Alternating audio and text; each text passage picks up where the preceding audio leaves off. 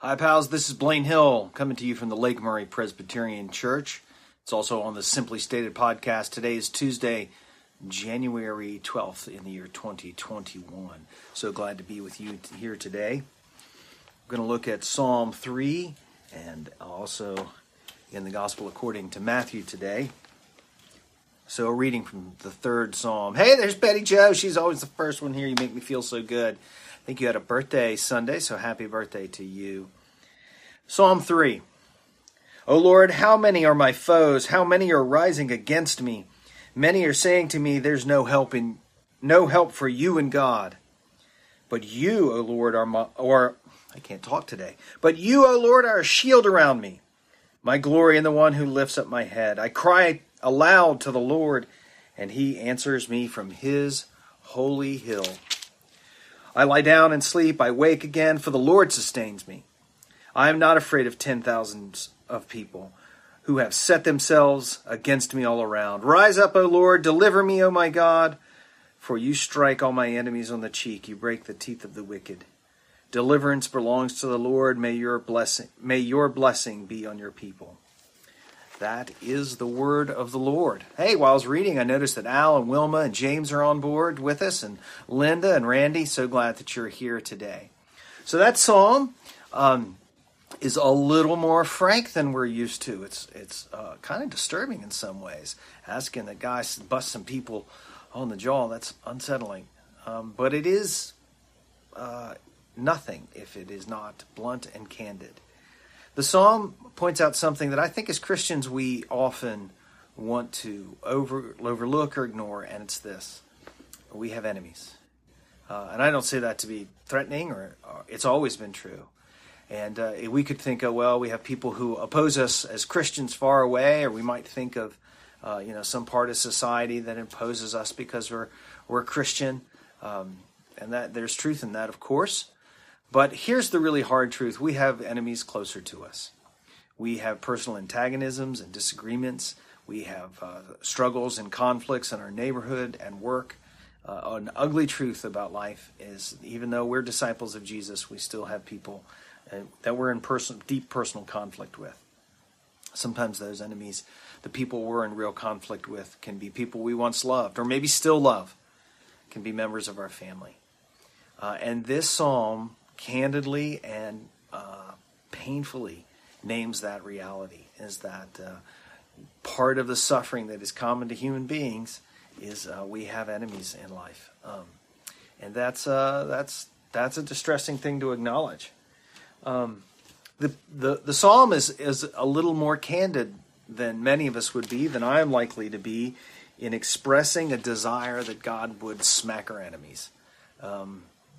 Again, that's a really more naked, more candid, really an ugly desire, but it's there. It's part of the human experience. And so the whole of human experience shows up in the book of Psalms. The book of Psalms is the prayer book, in some ways the hymn book, but I think of it as the prayer book for God's people. And it is meant to give us words to pray and hold up to God in every context in life, good and bad, joyful, sad, whatever it might be. So this psalm deals with what it means to have enemies and to lift those up, lift up our prayers to God about them. So what does Jesus have to say about this? Some of you are already following where this is probably going. If we start talking about Jesus, start talking about enemies, where are we going to land? Find my note here. Yeah, it's Matthew 5 in the 43rd verse starting. You have heard that it was said, you shall love your neighbor and hate your enemy. Really, that just defines what a neighbor and an enemy is. But I say to you, love your enemies and pray for those who persecute you, so that you may be children of your Father in heaven. That last part is so important. Love your enemies so that you may be children of your Father in heaven. Now, Jesus doesn't mean that if we love our enemies, God will adopt us. But instead, he's saying, God is your Father, so you've got to live like God is your Father, because God is someone who loves us even when we are opposed to him. The Apostle Paul says, even though we were enemies with God, he gave us his Son.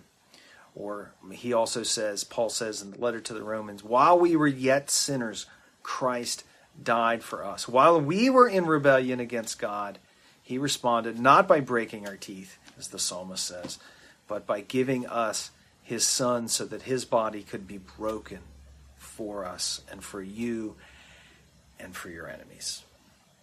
And there's part of us that doesn't want to hear that.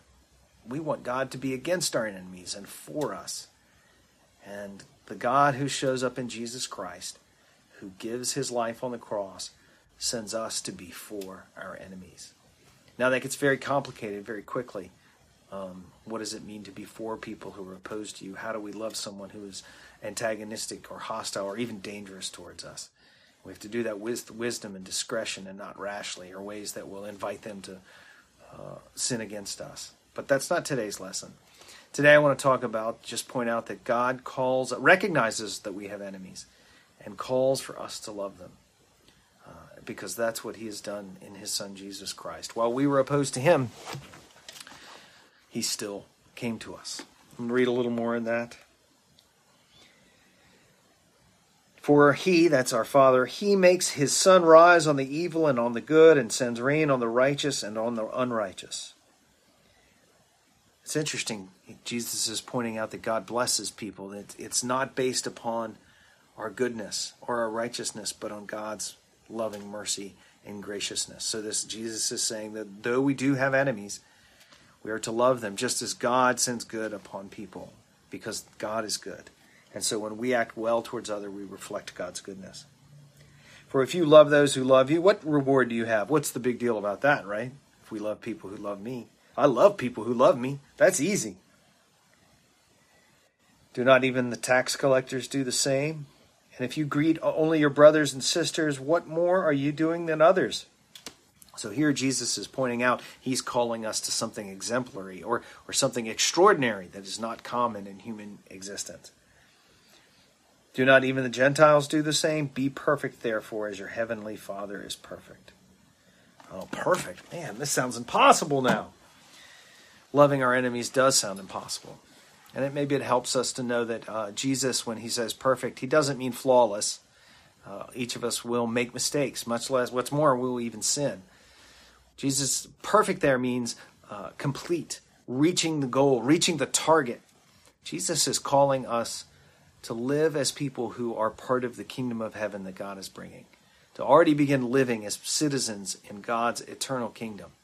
Jesus has started it, but it's not finished. But to go ahead and start living as people who are citizens of God's heavenly kingdom. So, we've taken a journey. The psalmist introduced to us and let us lay out the uglier part of our hatred of our enemies and the suffering we sometimes endure because we have enemies. And then we see that Jesus takes that reality and pushes it further to say, let's go ahead and start living as citizens of God's saved and completed cosmos. It's quite a calling. And then, of course, Jesus has shown us how to do that in his death and in his resurrection. He gives us the hope and confidence to be able to do it. So that's a challenging word for us today. That was the 3rd Psalm and the 5th chapter of the Gospel according to Matthew. A couple more people have popped on here for us. I see Bonnie and Carolyn and Paul and Randy, Wilma, Linda, Al. So good of y'all to join us. Marianne, my auntie's on. Hello. Did I say hey to Bonnie? And looks like Gerald is on too. So good to see you all. Really glad to have you with us today. Folks, we'll be hearing this or watching it later as well. Things happening around Lake Murray Presbyterian Church. We are moving into January. We had a really good officers retreat this last Saturday. Our Thursday Bible study is starting. If you want to be a part of that, reach out to me. I'll send you the link. Even if you haven't been a part of it, let's get you involved now. Let me know. That's online every Thursday at 10.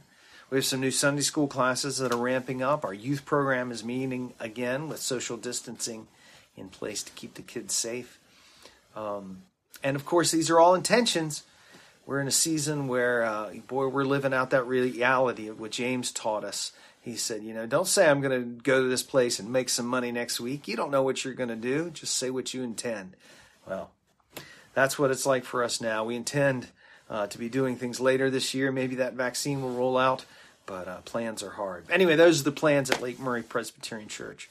Got on a bit of a ramble. Jules joined us. It's so good to have you here.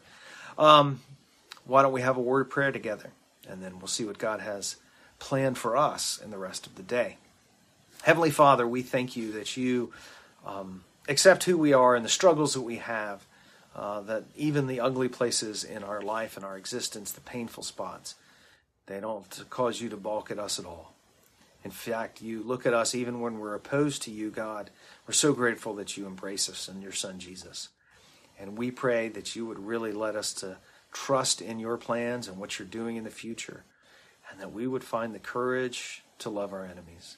We do pray in Jesus' name. Amen. It's been good to be with you, and I hope to see you soon, one way or another, very soon. God bless you all.